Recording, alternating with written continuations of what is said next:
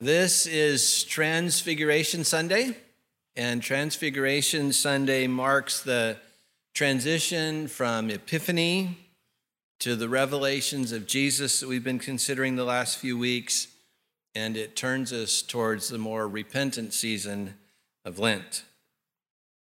It's a turning, you might say, if you think of it in terms of narrative. It's a turning from Jesus' words and works in Galilee as a symbol to the climactic last events of his life in Jerusalem. And this pivot, this transition, is a wonderful time for baptism, as we have 2 families and 6 children this morning who will be baptized. Baptism, of course, is also for us a turning point, and so it fits greatly in a Transfiguration Sunday. For when we're baptized into Jesus, we're baptized into the meaning of his death, but also into the meaning of his life. This is something Paul spent a great deal of his life thinking about. Paul said in Romans 6 that in baptism, it's creating in us a new life. And in this new life, Paul said in Romans 8 that we're then made heirs of all that God was up to in Jesus. Now, we'll have time in a few minutes to make some formal prayers and some vows together, and we'll all renew our covenant vows together. But just to say here in this moment to the parents and godparents that baptism is a reorienting act. It's an act that seeks union with Christ, wherein I'm saying my life is defined by and given borders by the story of Jesus. The things that Jesus taught and did, his sacrificial death and resurrection, his ascension, the sending of the Spirit, and his present day life at the right hand of the Father. I think I've said this to you before probably, but it's worth repeating. It would do all of our lives, all of our spiritual lives, a great deal of good if we could somehow just hold in our conscious mind that Jesus is presently living the most interesting and consequential life we could ever imagine. Not just a historical figure. He is presently alive and living the most consequential life we could ever imagine. And it's that we're all trying to give ourselves to. That's the goal and end and purpose of spiritual formation. That's what we're saying in baptism that we give ourselves to. So the story of the Transfiguration has these very famous words, listen to him. And when we hear that, it of course includes what Jesus taught. But as I said, it's more that listen to him says something to us like this, that Jesus' story is the defining script for my life, and that I'm seeking union with God's purposes through him. Well, what were those purposes?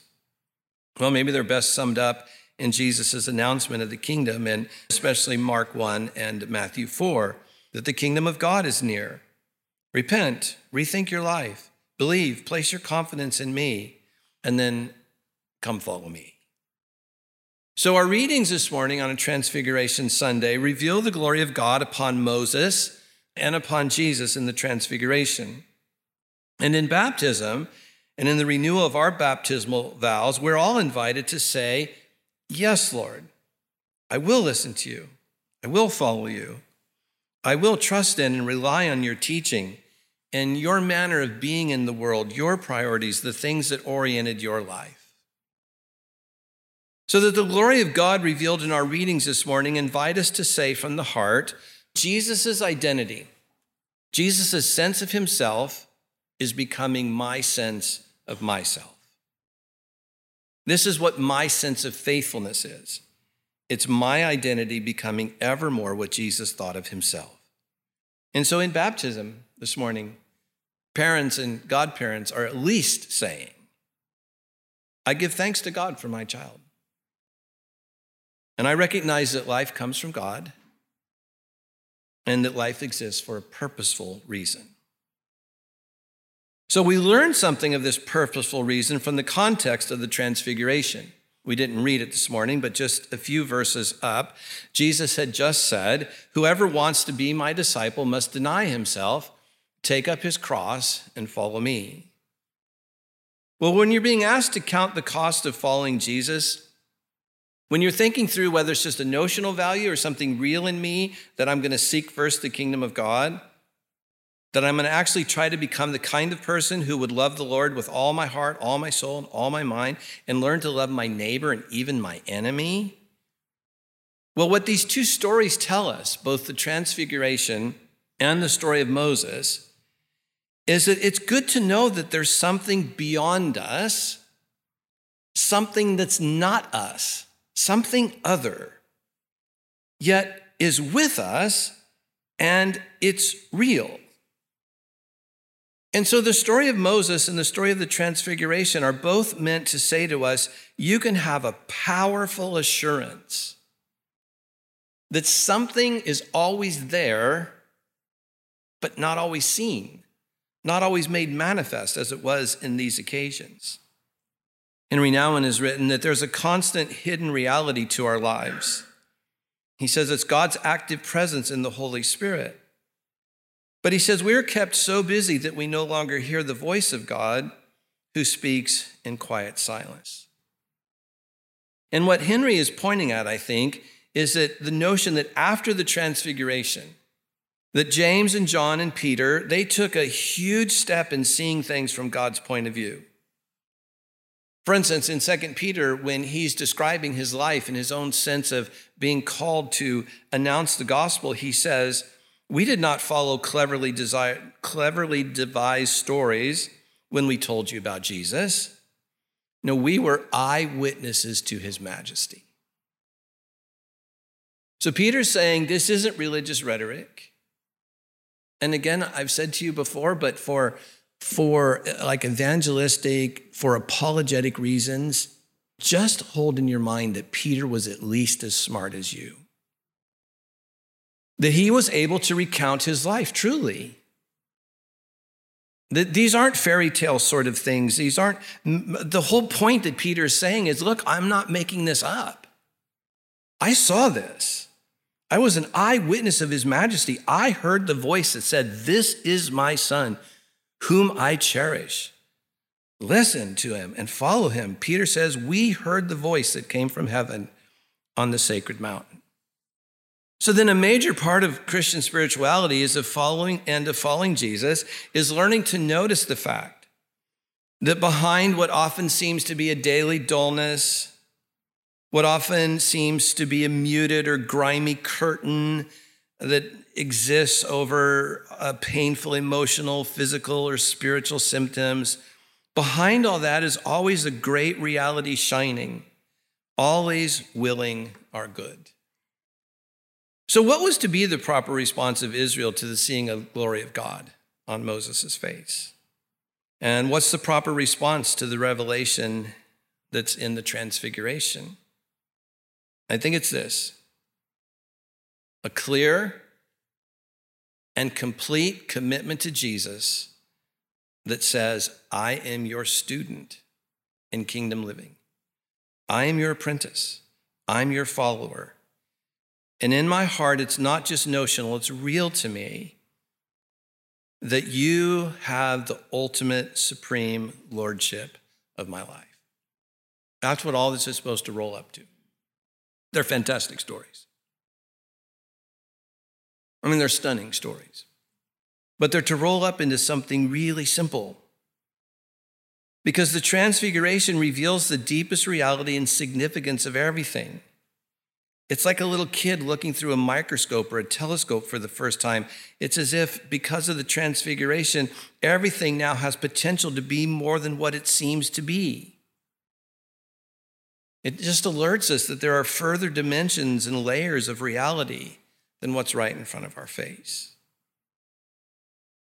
But again, thinking of Nouwen's writings, Nouwen was always wanting to bring us back to the notion that our tendency is to live in alternatives other than knowing this great, glorious, willing our good reality that lies behind everything.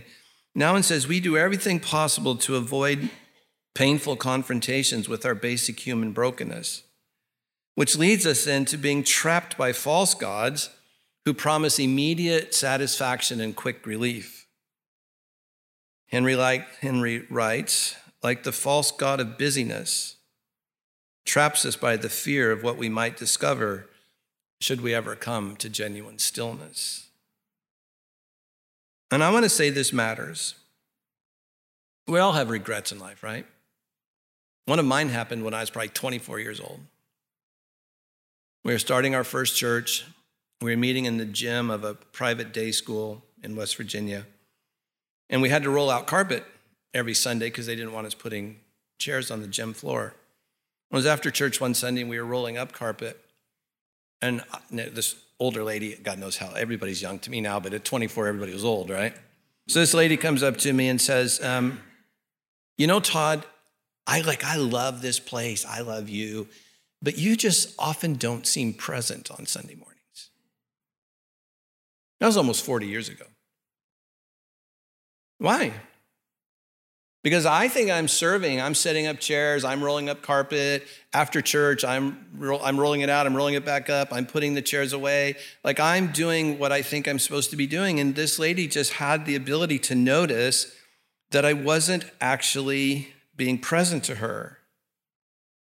And this is why busyness is not just a little sort of trendy cultural thing to talk about. It actually matters. For when we're busy and in a hurry, driven by thousands of conflicting stimuli, we become really inhospitable people. And the way our life begins to feel to others is our life is like a merry-go-round. Can you remember being, 5, 6, 7 years old in elementary school, and maybe the big boys were on the, what do you call that thing? The merry-go-round? And then maybe the big kids were pushing it too fast and you couldn't get on. Do you remember that lonely feeling? That's the way our lives can begin to seem to others, even to spouses and children and neighbors and others. Is it just too much going on? It's not a hip little thing to say on Facebook that, I'm really busy this weekend, as if that makes me something. It's actually got a lot of hidden tragedy in it. When our lives feel like they're just too hard to connect to, no one really feels welcome. But our readings this morning tell us there's something else we can ground ourselves in. A reality, a weighty substance. It's actually present in our world. But how do we come to actually see, and this is Nouwen's thing, how do we come to actually see and regularly connect with this glorious reality in a clear way so that we can live in alignment with it? Well, one core practice is slowing. And I'll see y'all Wednesday night, but Wednesday night you'll see that this Lent, as we pivot to Lent, that what we're going to do in Lent is pursue an unhurried life. And I'm going to invite you this Lent to move beyond chocolate and move beyond sugar or whatever your deal is. And we're going to try to have together a really kind of robust Lent. And see if we can take this serious. See if we can find a way to discover some Lenten practices of slowing. So that in the slowing, we actually could hear that voice that Peter heard that reoriented his whole life. This is my son, whom I love, and with whom I'm well pleased. Listen to him. We don't slow for the sake of slowing. We slow for the sake of presence. We slow for the sake of the ability to hear and give allegiance to that word. This is my son, my chosen one. Listen to him. So then the Transfiguration is a source of hope. The Transfiguration tells us that our world is worth saving. That disaster and brokenness and injustice are never the last word. And when our hope wanes, we're invited to know and be baptized into the experience of Moses, of Israel, of Peter, James, and John. Learning somewhere deep within us that behind reality, which is really real, lies this incomprehensibly glorious person. And that this God can be confidently relied upon to both superintend my life and all of human history to the fulfillment of his purposes. So now we're going to turn ourselves to baptism. And as we do so, I want to give you a quiet moment because it's not just these 6 children who are being baptized, but this morning all of us are renewing our baptismal vows. And so as we turn to this time and take a quiet moment here, I want you to take a moment to consider this glorious God that lies behind all reality, that makes himself seen in instances like the Transfiguration and Moses coming down from the mountain.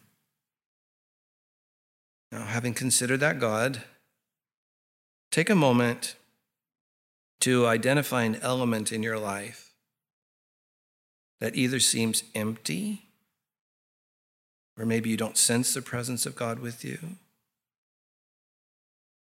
Or maybe there's a place in your life right now where you're tempted to despair.